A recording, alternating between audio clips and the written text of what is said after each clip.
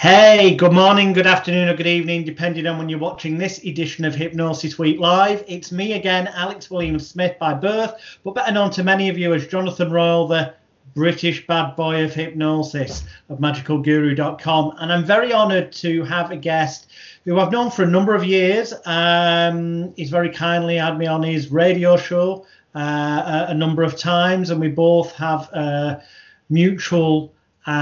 we were both mutually friends with my original hypnosis mentor, Delavar, aka Gordon Mee, who sadly passed away a number of years ago. He is not a stage hypnotist. He is not a hypnotherapist, although he has done hypnotherapy. What he is world famous for in certain circles is as a spiritualist medium and a healer. Now, for the viewers at home, before I introduce this gentleman, you know that I play devil's advocate on this show, and I know there will be people who do not believe in spiritualism and stuff. I know there will be viewers who think that it's either people deluding themselves or that it's people purposely conning people. My personal view is that there are certainly con people in the industry, for definite. There are also people who are probably deluding themselves, who haven't actually got any ability as well. However, I still entertain the possibility that there is something more, because the simple fact is there are things that I've encountered personally that I cannot personally 100 million % categorically, to a satisfactory level, explain away without leaving some element of doubt of perhaps there is actually something more. And I'm going to bring up my personal experience later and ask Philip's views on it. But that's a clue to his first name. The gentleman I'm about to introduce, when you go onto YouTube and type his name in, you'll find him on television shows over the years, over the decades. If you go on Amazon and type his name in, you'll find he's the author of multiple books covering ghost histories of ghosts and hauntings in different towns in England, as well as, of course, his own autobiography, Guided by the Light, the autobiography of a born medium. The man himself is here, broadcasting on Skype from Wolverhampton area. Mr. Philip Solomon, welcome to the show, sir. Welcome. I'm very glad to join you again, Alice. Always a pleasure to chat to you, mate. Thank you. Now, look, people who are watching don't know your background. Your autobiography is called Autobiography of a Born Medium, which implies you knew from a very early age that you had these abilities. What was your journey? You know, how did you become aware of all this? Well, it's different for a lot of people, as you will know, Alex. They come into perhaps mediumship or spiritualism when they lose someone and go along to the spiritualist church, and they say the medium up there and other things, and they think, well, you know, I would like to see if I could develop in that work. But I was born to it, really, because my mother was a famous medium before me. And sadly enough, my father also became a very good medium, but later on in life, he'd been a staff sergeant in the paratroop regiment and fought in Burma, a very tough little guy. But eventually he came round to being a very good medium as well. But as a child, you know, people sort of say, what's your first memory? My first memory, really, of being able to see spirits was to go into the front room in the house that we lived in and chatting away to a little lady who really seemed to be up in the corner towards the roof. And she says, can you see me? Because I was just chatting, asking who she was. And I said, well, who are you? And she said, I'm your grandmama. Now, that's not the way we talk in the Black Country. No. You know what I mean? Yeah. But I told my mum the experience, and she said, well, what did she look like? I said, well, she looked like a, little old lady. And she said, no, did she say she was? I said, she said she was grandmama. And my mum sort of gasped, and that was the one really that sort of, and she didn't frighten me. To be honest, Alex, she didn't sort of say, oh, you've seen a spirit, you've been communicating with the dead and all that. She says, oh, well, sometimes, you know, our loved ones come to visit us. But I think that's all the explanation I've got, really. But that was my very first instance. And, you know, I've never trained or anything. I've taught, I mean, as you know, I've taught other mediums and took development circuit, but I've never had no training apart from with my mother, you know, because my mother was a professional medium then. But you've got to remember in those days, Alex, it was a very different world in those days when I was a little boy. Perhaps every town had one or two mediums, and that was about it. But today, every street's got half a dozen mediums, you know. You know, it's a very different world. But, yeah, it was... people have often asked me if it was scary, you know. I don't know, not really, because it was sort of natural, you know. Well, that's the thing. I mean, you say it was natural. Well, obviously, it was in your house.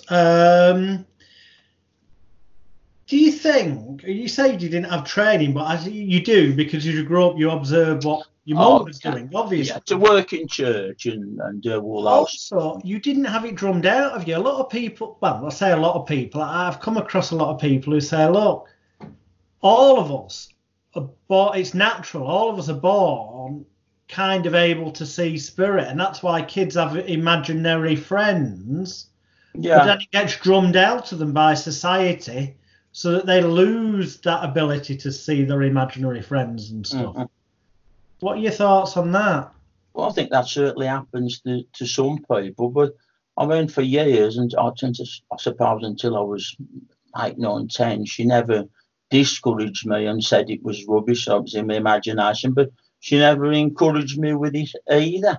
I mean, I had lots of experiences, and my mother had sort of go out of her way to find a way to, I think, looking back, I think to explain the experience without sort of saying, you know, anything that would scare me. I mean, if I'm honest with you, Alex, I've seen some people's alleged life stories within mediumship, and I think if my mother at 6 or 7 had said, you know, that's your grandfather who's been dead for 20 years, shouting at the bottom of the bed, I'll probably have needed my trousers and my PJs changing, you know. So, no, you know, she was very down to earth and very sensible. My dad didn't believe at all. I mean, well, he says he didn't believe. I mean, he'd been in Burma, my dad, as a professional soldier during the war, and some pretty bad battles. And he always used to say a lot of these lads, you know, on Palace Road Regiment, you know, they don't sort of generally have a church service every day in that regiment, you know. They got the job done, however it needed to be done. But he always used to say a lot of his lads, at the moment of passing over, always used to either call out for their mother or say, help me God, or something similar. And I think that was all a little seed in his mind that always made him think, oh, that's a bit strange, you know. Yeah. But the answer to your question, I don't know, because I've only ever knew being like that, you know.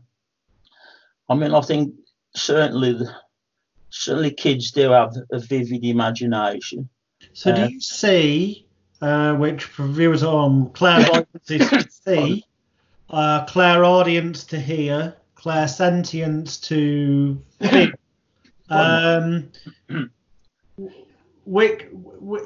which one do you fall into, or is it all of them? All of them, right? All of them. Well, all at the same time, or is it different for different connections? Well, I think I do apologise, mate. Don't worry, I ain't got. I've got a bit of a sore throat, but I'm absolutely okay. I'm not going to send it down the airways to you again.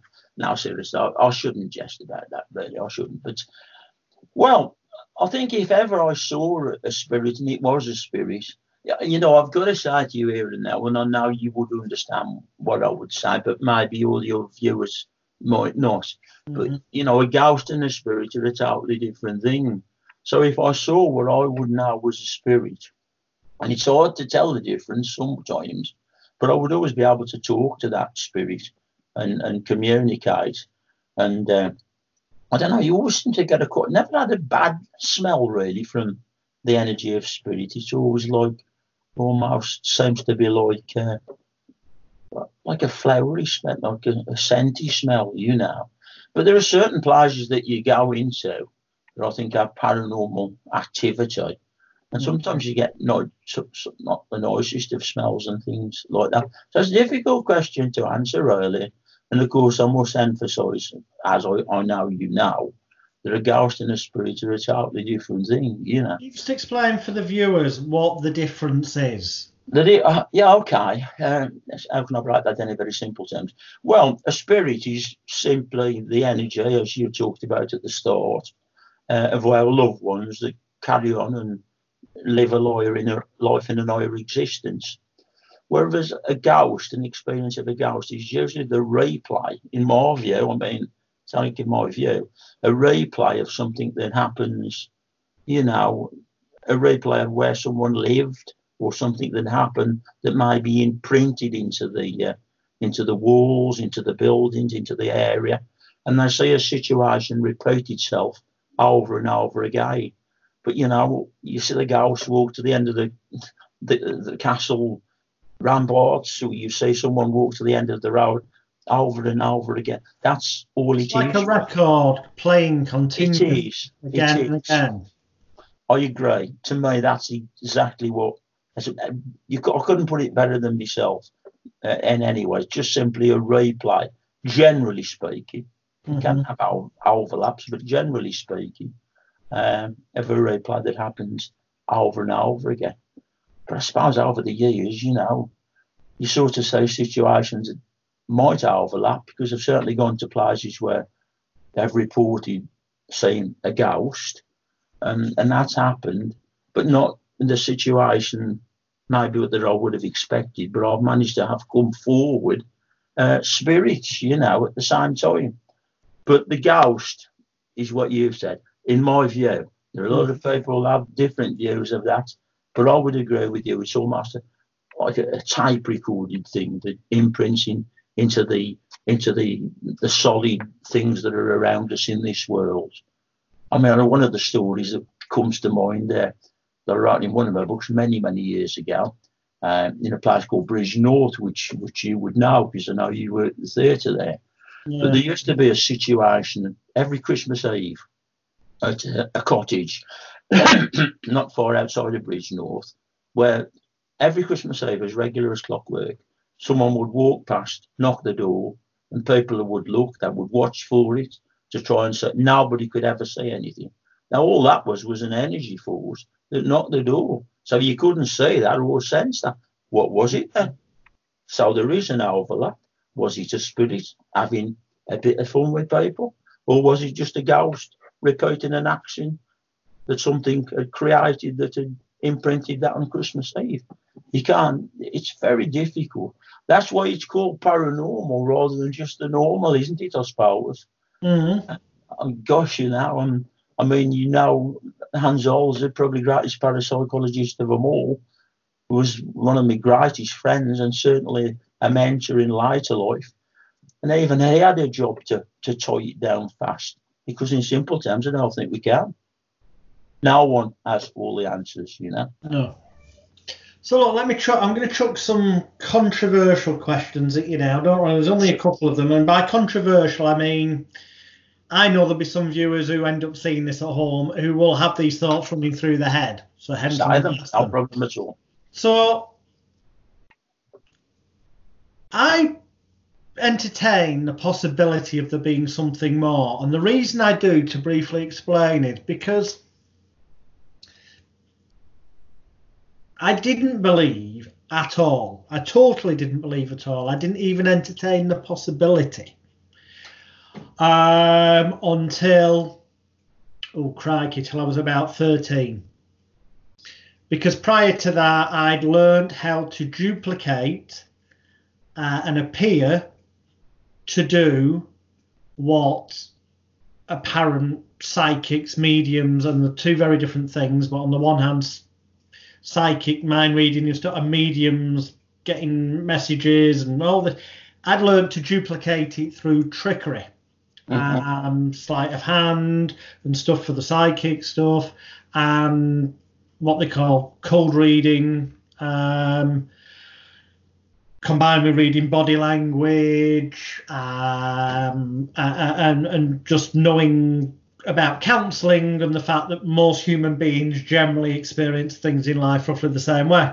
Sure. And somebody who told me, and I have no reason to disbelieve it based on the evidence I saw, they did indeed at one time work on the road with Doris Stokes, took me under their wing when I was about 14 and a half and taught me how to do Contacting the Dead show, as they put it, and said that they had taught me the techniques, that the routine that pretty much Doris used, and then booked me into various venues, and I ended up touring the Northwest Civic Halls at the age of like 14 and a half, 15, 16. You rascal, you. You rascal, you. Contacting the Dead. Psychic News regularly wrote articles proclaiming me in the old name of Alex Leroy as the next Uri Geller and Doris Stokes. You visited the office, didn't you? Because I used to write for Psychic News. You visited the office once, didn't you? And there was an article that said I did. I don't recall ever visiting. I think my manager at the time just wrote the article up and they printed it without, bizarrely. But then he got me into Middleton Civic Hall in about 1991, I think it was, but just before 80, 85, 99, but before my 16th birthday, so I was still 15, so it was before August 91.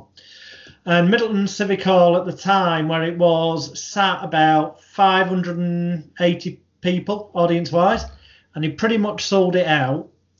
And that was the biggest. Prior to that, there'd been little arts venues, 2,500, 3,500 seaters tops. And I walked out, and I'm doing the standard routine he taught me to do, which was, not that it was word perfect, identical every show. It wasn't. There was flexibility, but there was a certain structure he taught me. It's not going all very well, and then suddenly, and I'm doing the bit where I'm suddenly now supposed to pause after I've said something, and I'm supposed to be like having a conversation. Yeah, what? Yeah, I'll tell them in a minute. I'm trying to tell them, okay? If you can just, wait your turn. And I'm doing this as I've done night after night, and I turned, and in the wings, well, there was nothing there. This is the way, I don't know how to describe this. There was nothing there in the wings, but my head said, and I suddenly felt weird, my head said that I could see my granddad, who was dead, not with us, he was in spirit, stood at the side of the stage, but yet consciously, visually, I could see there was nothing there. But my head was saying, your granddad stood there. And then suddenly I turned to the audience and I just randomly went completely off script and started saying stuff, pointing at people and saying stuff, and everything they said was right. So I had I justify it as an incredibly lucky run. But when I came off stage that night, I vowed not to do any more shows. Okay. I wish you've been a great friend for many years, and many years, God willing, many years to come. There's problems we've got at the moment, but you see, if you were to talk to me about that, Alex, I know you're brilliant magician and all that stuff. I know you are, but I would have said to you, well, come on, Alex, if you've seen your grandfather, you've got a link there, somebody who's obviously working between the two worlds, and you've done this. Consciously, I wasn't saying anything. I know. My head was saying he stood there. I know, I believe you. But, you'd been getting by, and I knew Doris Stokes very well, and Laurie Leary, our area, of course, was a manager.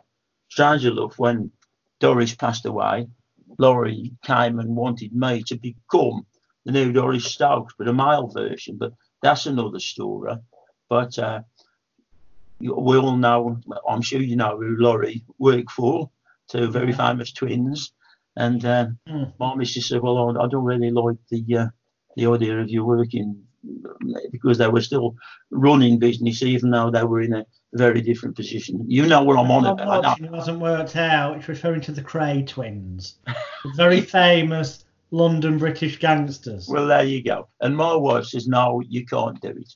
And Laurie says, well, I'll be honest, like yourself, though, always remained a great friend to me and helped me loads of things in show business. He wasn't funny with me that I turned it down. And I was honest with him. I told him why. And but the strange thing was, he says to me, well, you've always been a good friend. If everything today is just business, that stuff's all gone. If you ever have any trouble in London with anybody, just ring me up. And my missus was going, there, I told you. But anyway, I don't know. Was it a mistake? I'd probably be a very rich man today instead of a very poor man, wouldn't I, if I'd have taken up those tours, you know. But never mind, that's neither got. But you see, going back to your experiences, I would have said to you, Alex, I've never said this to you, to be quite honest, but I've always thought that you did have a gift. But I would say to you that if you making that link with your grandfather, and he was working as an intermediary between the two worlds, and the work that you were doing had suddenly gone from, I'm sure you'd be doing okay, but had gone to being everything bang on and being incredibly accurate. I know you packed it in after, but didn't you think to yourself, well, gosh, you know, I can do this at a genuine level, in a genuine way, because you'd had the experience to show you that you could. I thought, and I'm throwing something back at you now, but I thought perhaps I was deluding myself. How could you delude yourself that what you passed on was accepted and accurate? It's got you thinking that, hasn't it? You must have thought of it before. I had a high hit rate, low anyway. Trickery. Yeah. You can only get so far with that, though, really. How many, you say you were touring all around, but I mean, if you went back to the same theatre 3 or 4 times and you pull the same tricks, wouldn't you get caught out? Well, the words weren't the same. It was a structure that he'd explained, and the structure was like, okay, you start off and you don't point at anyone, but you're over that area of the room, say, and you start off with you don't have to acknowledge this. I know you'll probably be embarrassed, but the message I'm getting from Spirit is that this happened, and you went into something that sounded scandalous, like somebody had robbed somebody or something where you went, it's okay, I know you, and so apparently there's all these tricks. I know the guys that, oh gosh, you put me on the spot in there, but the things you've said, you don't remember. I've been in this work for, oh gosh, well over 45 years. Oh, no, yeah. I know the sort of people that you're talking about. And in all honesty, I could walk in a theatre and I would know within 10 minutes. I wouldn't give that person away. That's not my business to stand up and say anything, you know. That person's working in one way and others are working another way. But I know the people who worked in the sort of ways that you are talking about. But I've never worked like that, I promise you. I can believe you, but let me ask you this question. There are people who do. Well, let's push aside the ethical element of the making money, that argument, the making money out of the bereaved, because I actually would also argue that if they do it, yes, they might be using trickery, but if they do it in a, which sounds an oxymoron, an ethical manner, so therefore, yes, they might be using tricks, but if they do it in a manner whereby, with counselling skills involved, it gives a sense of closure and psychological peace to the person who has that message apparently passed on. It's fair. Stops them worrying and they live their life more positively and calm. That I would argue that in that context is acceptable if it's done with that positive intent. It wouldn't be acceptable to me, but I like how you put it, and I think it's incredibly well put. But what I will say as well, and I think you already know these things. I know you do. But there's a lot of people who get up there and do the work, and they do honestly believe that they've got the gift. And sometimes it's embarrassing, really, to say them at work, because there's still people out there who are accepting, you know, and anybody out there got a Tom, Dick, or Harry. Yeah, I know what, you know, and I've seen them work. But honestly, they do believe that. It's like I said, why is the years ago was that? Why was you're a fair bit younger than me, of course, but you know what I'm talking about. Yeah. How come years ago there was only one medium, or one psychic, or whatever you want to call them, in every village, and 2 or 3 in cities and town, and now every street's got 5. Herein lieth the answer to some of the things that you're saying. But I don't think, some of them are. You know me, I've never been one to pass comments about other fellow or lady. I know, and I wouldn't expect you to on name people, just the general area of it. So without you mentioning names, I will mention a couple of names, but you just speak generally. Okay. I know, because I've done my research, I've read your books, I've seen things, and I have no reason to disbelieve you whatsoever. And I assure viewers that I sincerely trust the word of Philip. So, and that's important to the context of what I'm about to say. Okay. I know that you would confirm to viewers that you, in the past, years ago, worked closely with the late Derek Acorah. Yeah. That you, from your experience when working with him, would confirm that, in your experience, opinion, and encounters, that he had a genuine ability. Well, I can only say we both worked on various programs that were sort of major big in that field at the same time. Granada Breeze, up in your area, Granada Television, and Birmingham Live down there. I must apologise for this cough. It isn't anything to worry about. But I must apologise to you viewers. But I never saw anything of any cheating that he did at all in the time that I worked with him. He was always incredibly complimentary about me, you know, so it's very odd to pass comments about somebody who's really lovely about you, you know. But I will say this. In all the time that I worked with him, I never saw him cheating anyway, and he was very good. Oh, I know where you'll take this, because. No, where I was going to go is, why is it that it seems that, let's say that all the names I'm going to mention had a genuine ability when they started out? Why does it seem that when they become more famous and the pressure's on, that your Doris Stokes, your Derek Acorahs, your Colin Fry's, and so on, the list goes on and on, get caught undeniably cheating? There's no, I mean, with Derek the famous, you know, Creed Caffer, Derek the Faker, and why do they fall into it? I'm going to stop you there for 1 second, because that's a question that I've often been asked and deferred not to answer. But, you know, I'll address something with you, because I know that you will understand what I'm saying. Now, I've never been in a situation where anything like that's happened to me, as far as I can remember. But you will know from a psychological angle, and the person who set up the sting should have known about what I'm saying. If you set up a situation like that, where that can be read and it goes into your mind, and you might even forget about it. But when you start to work, if you're doing that work, I'm not saying that this is the answer, I don't know.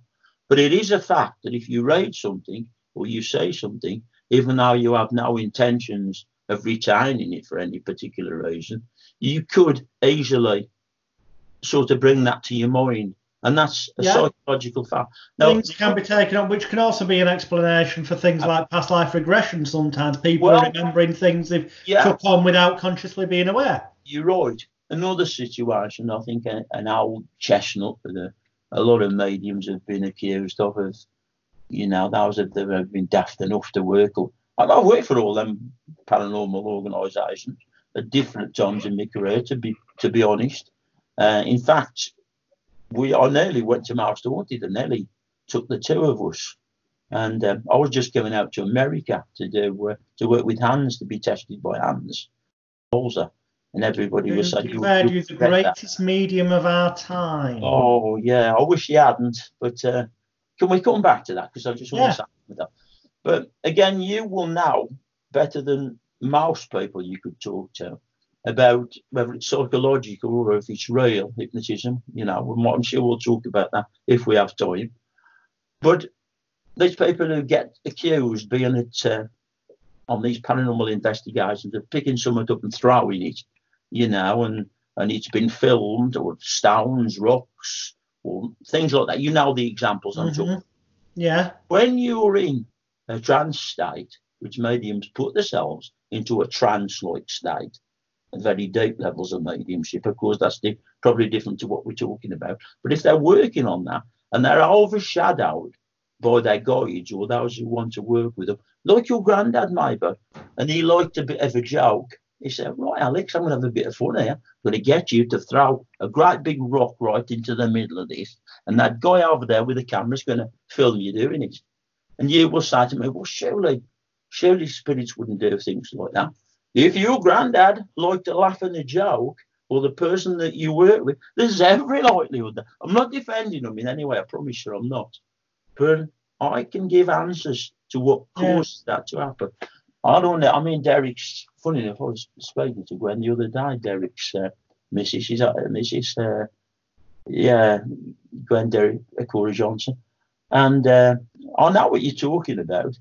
And I was amazed, really, that I would have thought you would have had enough knowledge at that time to have put forward what I've just said to you. I didn't, did they? So I don't know, Yeah. How it could be. It just, all right, it seems that I'm only bringing up names of people who passed away, and for viewers at home, there's two reasons for that. One, because the more evidence of what I'm about to say is out there, because it's come to light since people passing, and secondly, it's harder for dead people to sue you. So if I sat here and said Psychic Sally is a fraud and she was caught with an earpiece, I could get sued if I was saying that. So obviously I am not. No. I'm sorry. I'm getting a connection. What's your name? Derek Akora. What's that? Derek's telling me Psychic Sally wears an earpiece and is fake. Got a problem with that? No comment whatsoever. No, I mean, the people, but joking aside, some people say that she had an earpiece. Obviously. I don't know. One of the few I don't know. She invited me once to one of her shows. At the time we were both writing for, like yourself, I think it was Fight. Or Fight, I think it was. Fight and Fortune, I think it was. And she invited to one of my shows, me and Kat.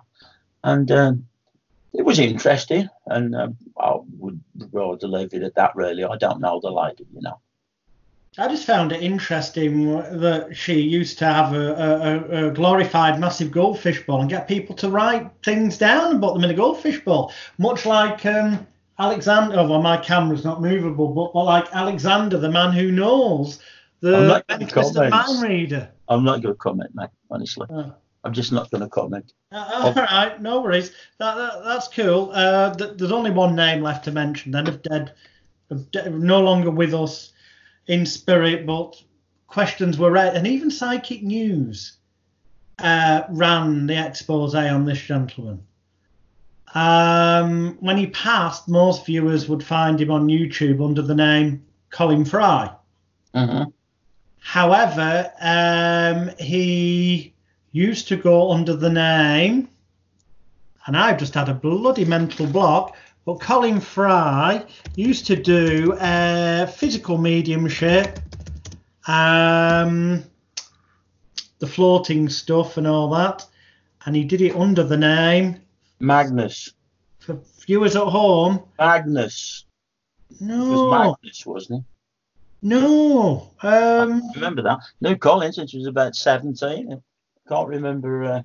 I know the work that you're on about. It was was it something to do with the Noah's Ark organisation or something of that nature? That rings a bell. He was doing physical. Somebody switched the light on basically, and he was medium. He had a spirit guy called Magnus, yeah, but he. Oh, yeah, that's right, yeah. But right. He went under a different name anyway, and it's for flip's sake, Colin Fry exposed. It was in Psychic News. Before he changed his name to Colin Fry because he'd been exposed as a physical medium, and someone switched the lights on. I'm the same as you. I can't remember him being anything as Colin Fry. I remember a young lad. There were about 3 or 4 of them that were working the spiritualist circuit when they were about 16, 17. I can't remember him under any other name, but you might well be right. I don't know. Double exposure.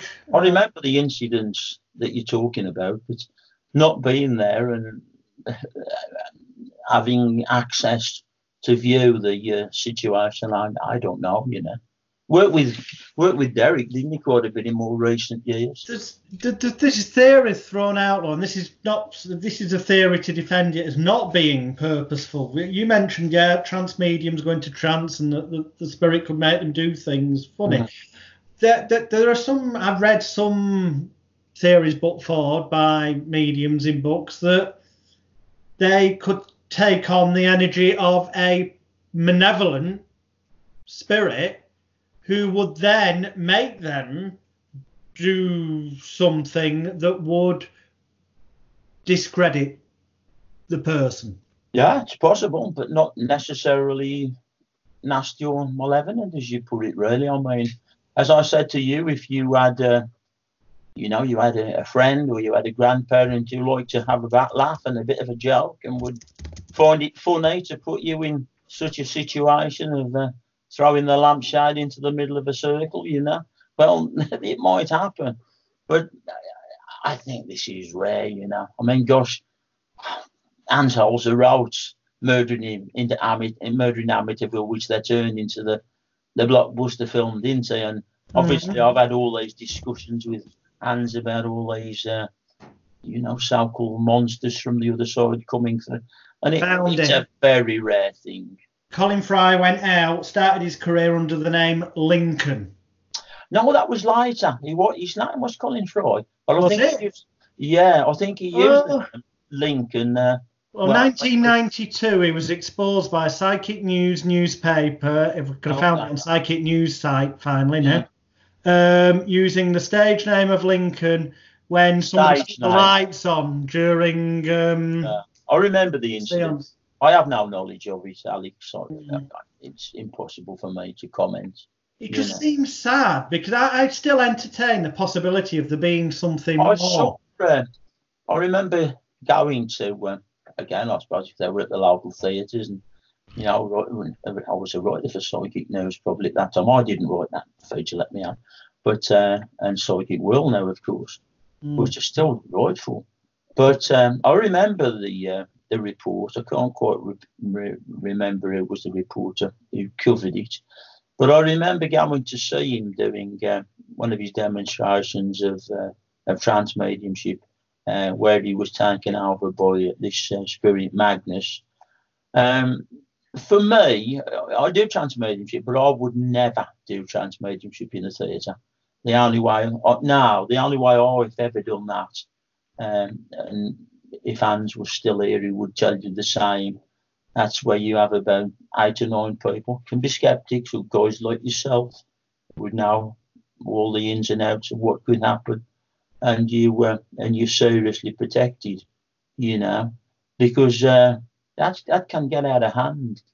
Are you going to say, well, was it real? What's done in the theatre? I would question. I mean, I think didn't Doris Stokes do some trance mediumship demos? I think she did a little bit. I think Doris Collins did more. Doris Collins, yeah, I think you're right. But I would never do that in front of a theatre audience. With me, I would never have more than about 10 or 12 people. And you need somebody who can look after you as well, because if you're doing it genuine, you can come out of it and be severely damaged. You would know about that with hypnotic states and stuff like that, you know. But I'd always want somebody by me if you got some idiot who was going to jump up and grab you or scream something at you while you were arguably vulnerable. Yeah, absolutely. I wouldn't never have that, you know.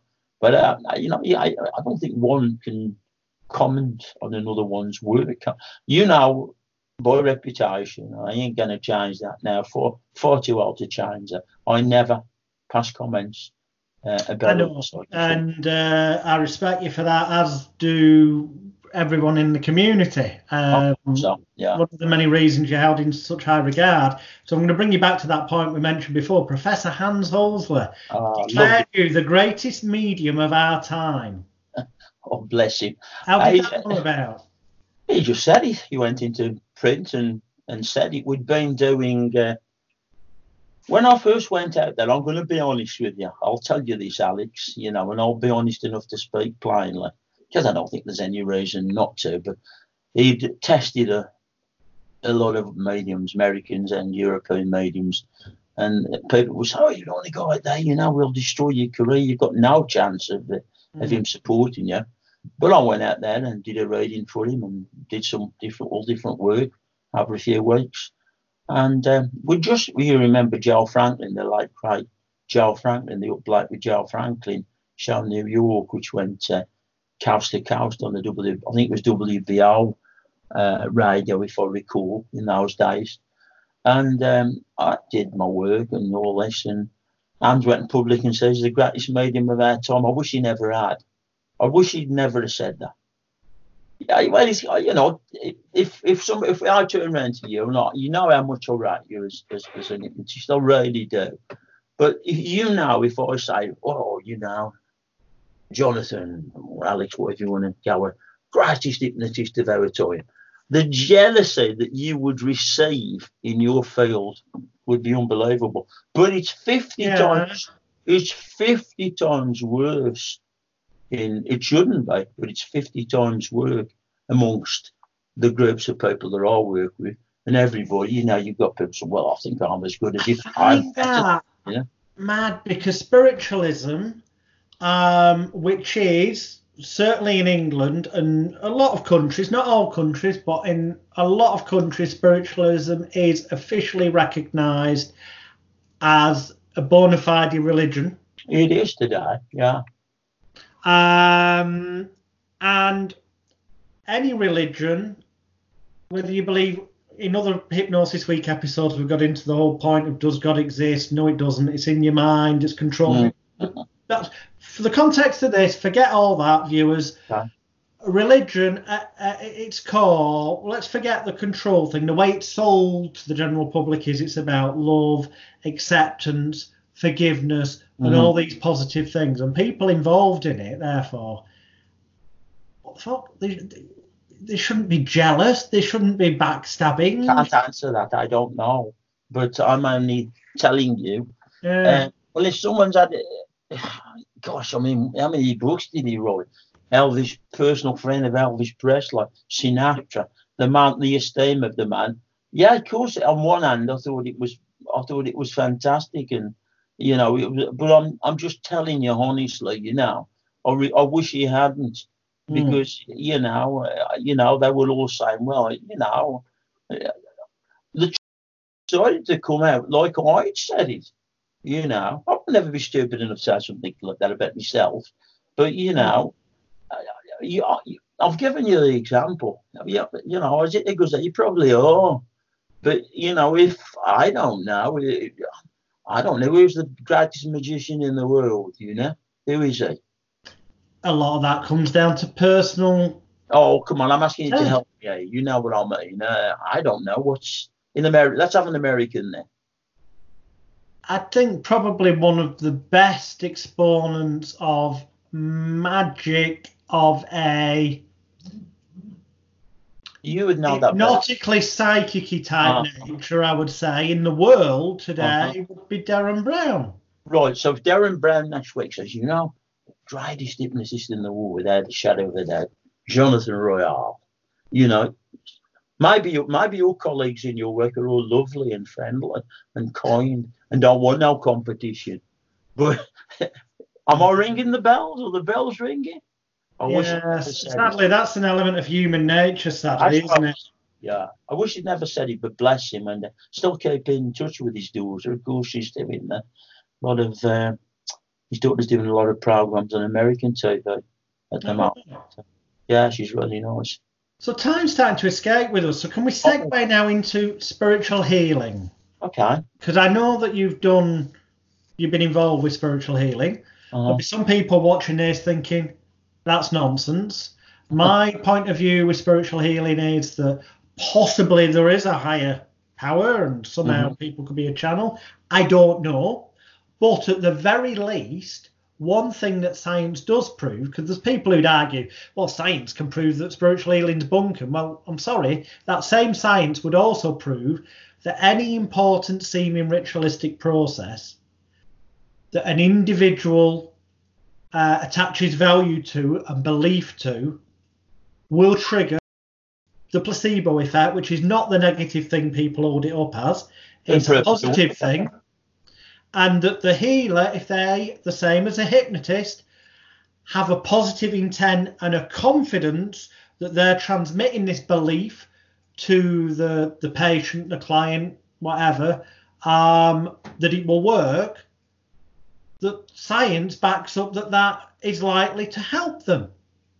So, and that's the same science that some try to say, It's very well put. I suppose, again, you would probably know, for the viewers, we're good friends. I'm sure Alex could have been far more challenging than he has been if he would like to. But we're very good friends, and he could ask me, and he asked me some challenging things. But I mean, generally speaking, there are 2 or 3 bodies that have governed spiritualism over the last 50 years, as you know. And I've got to be honest with you, it's not something that I push, and I don't think, I've ever said it to you, which will prove it amongst other friends. But I've always been a committed Christian, really. And I'm a Christian spiritualist.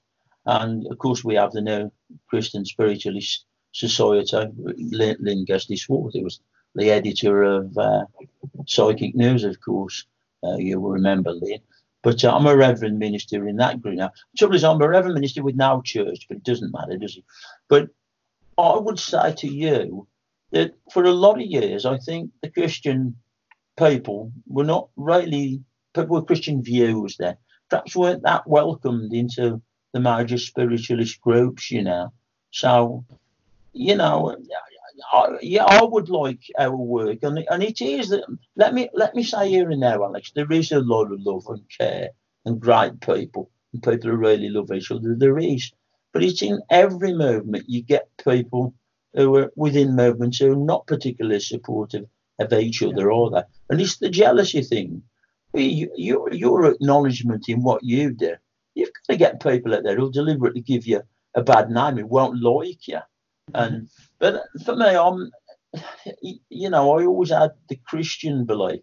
Gosh, I'm going to say something now that probably will offend Lynn, who's very much part of our the new religion, which is one of the growing fastest religions in the world, by the way, Christian spiritualism, which has always been there. I mean, there's been a Christian spiritualist body, but the other major bodies, come from a different angle. But anyway, I'll say it. You see, I think Jesus Christ was the greatest medium that's ever lived. I think he was pretty darn good hypnotist as well at times, really, Gosh, I'm gonna have a few we don't get letters today. I'm gonna have a few emails about saying that, aren't I? But see, I have to agree with you on the hypnotist bit for definite, and I would say probably a magician as well. Probably, yeah. Turning, water into wine, for example. Magic is often tricks that magicians have used have often been discovered by magicians before science discovered them. I agree. And then they segue over.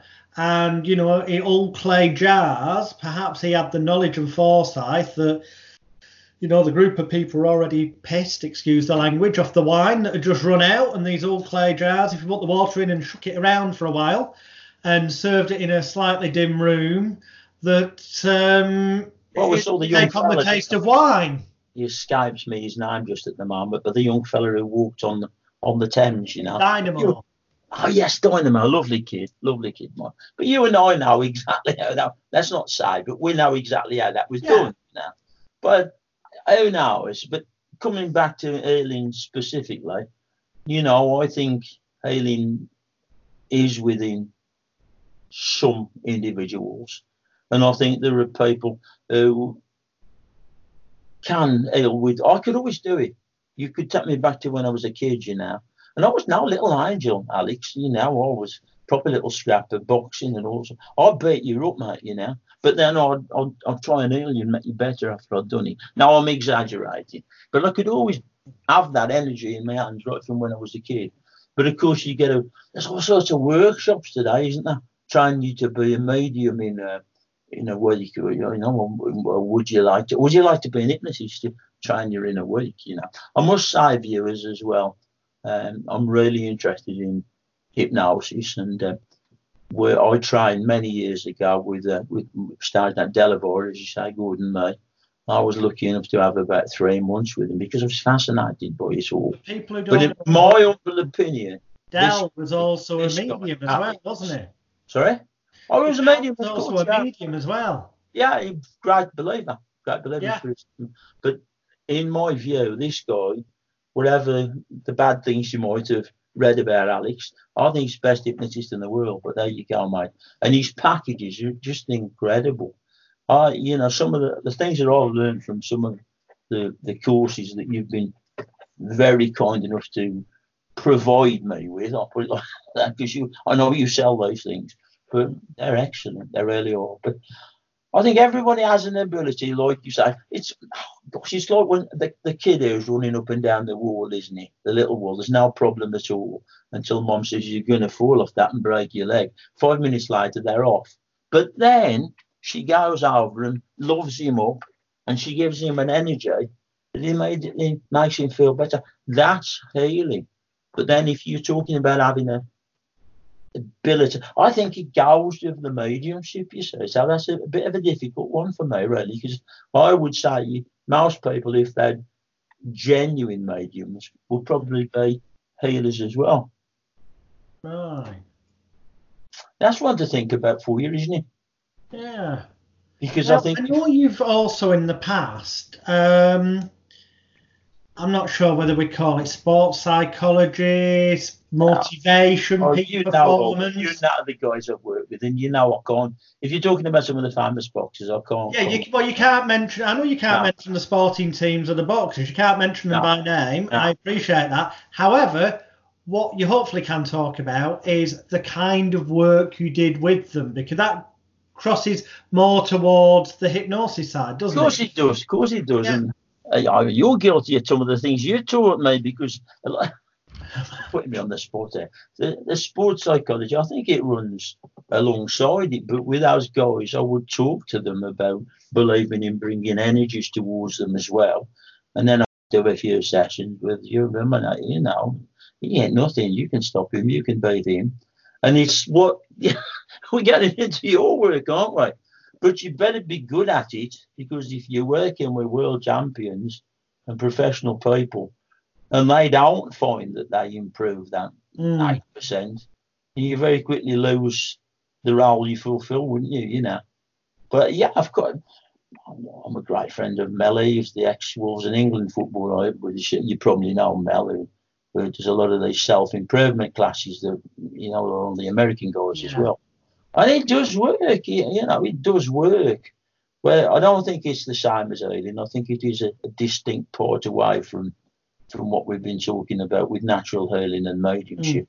Yeah, but for sure, I mean, I think I'd like to say that I've helped good boxers and good footballers become pretty darn better. Drop the belt. Well, I know you talk about it, and for viewers, please, there will be links below this video. one of which will be directly to Philip's author page on Amazon, because he's got numerous books out there. So if you want to learn more about the difference between spirits and ghosts, he's got books out there on those things. If you get his autobiography, Guided by the Light, the autobiography of a born medium, in there he does talk about spirits, ghosts, healing, hypnosis is touched upon, as is sports psychology and all those in more depth. And in particular for definitions, because people get confused. Oh, what's the difference between a psychic and a spiritualist and all this kind of stuff? He's got a book called The A to Z Spiritual Dictionary, which will teach you the differences of all the terms that you come across in. You're very kind, Alex, but don't get too many agents up. I'm retired, mate. I can see Kath over there. Like, I'm retired, Alex. You can still sell your books, though. Passive income, Philip. I suppose. Alex, do guys like you and I, can we ever really retire until well, I'm going to say till the big man comes calling, but you know what I mean. You might have rested, slowed down a bit, but I mean, you still, until this coronavirus thing occurred, because we're recording this on 31st of March 2020, in case you're seeing this in years to come, which has stopped all live performances and meetings for the time being. But until then, and I'm sure you will again, you still do your monthly dinner with a medium. You've got to come to that. It's a bit of a what that is, Alex. It's a lovely go. I mean, what it is there. Get a 2-course a la carte meal. Oh, I do apologise for this for this cough, and we've been trying to get this interview done for a while, haven't we? But I thought if we keep putting it off, the guy will think I don't want to do it, and I do, because I love you, mate. You're super lad. But it's a bit of a lost leader, that really. It's you have a 2-course meal, a la carte meal, a coffee, and then 2 hours with me for 20 quid. I mean, the guy don't really make nothing, and neither do I. But there's only 25, 30 people in there. But it keeps me going, mate. You can't never stop doing them. If you stop doing anything, Alex, you end up traumatised, you know. Yeah, I know you can't do it at the moment because of, again, the coronavirus, but hopefully you'll be back to doing it very soon. Your regular radio show. You have a radio show in Wolverhampton. Been on several times, haven't you? Yeah. Yeah. And you get a lot of big names on there, especially from the music industry. Yes. You're not going to get me there. I know where you're going to go now. I'm not going to say how I got to know those people. You're on about Dina Martin and Frank's daughter and. Well, no, I'm not going to pull you on that, because you do to a degree explain that in your autobiography, don't you? So people can buy your autobiography. I do a little bit, but. But you had show business links growing up, your family. Yeah. But I'm very lucky, really. As you say, I don't think anybody guests on a radio show outside of the 4 or 5 top radio stations, national radio programs. And if I'm honest, it's a lot of it's through, because of course my father was very well known in the rock and roll business as well, as you know. But I suppose a lot of them are through my links as a medium, really. I mean, I've been lucky enough to, interview people from Elvis's family, Elvis's main bodyguard, and Dean Martin's daughter, and people like this, Frank Sinatra Jr. Yeah, I've been very lucky with the guests, Beatles, Rolling Stones, but yeah, I mean, I think they'll have to carry me out of there to stop me doing my radio show. I've always loved the work on the radio, to be honest, Alex. I mean, both of us have done tons of TV work and stage work and that, but I think that will always be one of my great loves, radio. You'd make a great radio presenter. You would. You've got the I nearly said the gift of the gab, but face for the radio, yeah. No, mate, I wouldn't say. Yeah. I wouldn't say. You'd be good. You make a good radio presenter. Thank you. So look, we're fast approaching that hour, so we try and keep it around the hour. So I'll finish off with this question. Mm-hmm. And it's up to you what perspective you want to take this from, whether it's wearing your medium's hat, your healer's hat, your hypnotherapist hat, a combination of them all, whatever. if you could give to the viewers, who majority will be hypnotherapists, yeah, there'll be some stage hypnotists, but majority are hypnotherapists or psychological mind healers under a different name. Sure. There's so many different modalities now. What someone who's starting out, who wants to do the best they can for their clients, whilst at the same time obviously trying to build as good a business as possible, what comes to mind, what jumps into your head as the key piece of advice you'd give them? Well, you've got to be hard working. You've got to certainly work at getting your name now, because however good you are, and I mean, I don't want to go back to Hans Ols, but get people to recommend you, recognise you.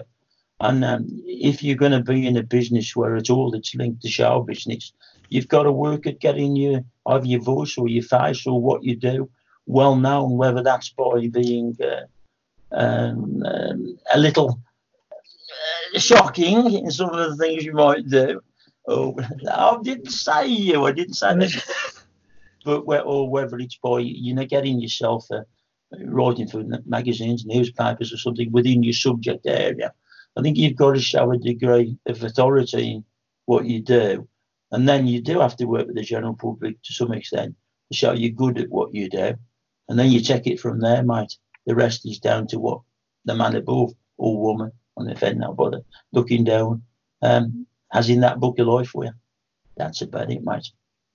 Excellent. Thank you so much for your time, Philip. It's been an absolute pleasure. As I said, people, look at the link below. Get yourself off to Amazon. And good God, I'm having a mental block. Is it WRV radio?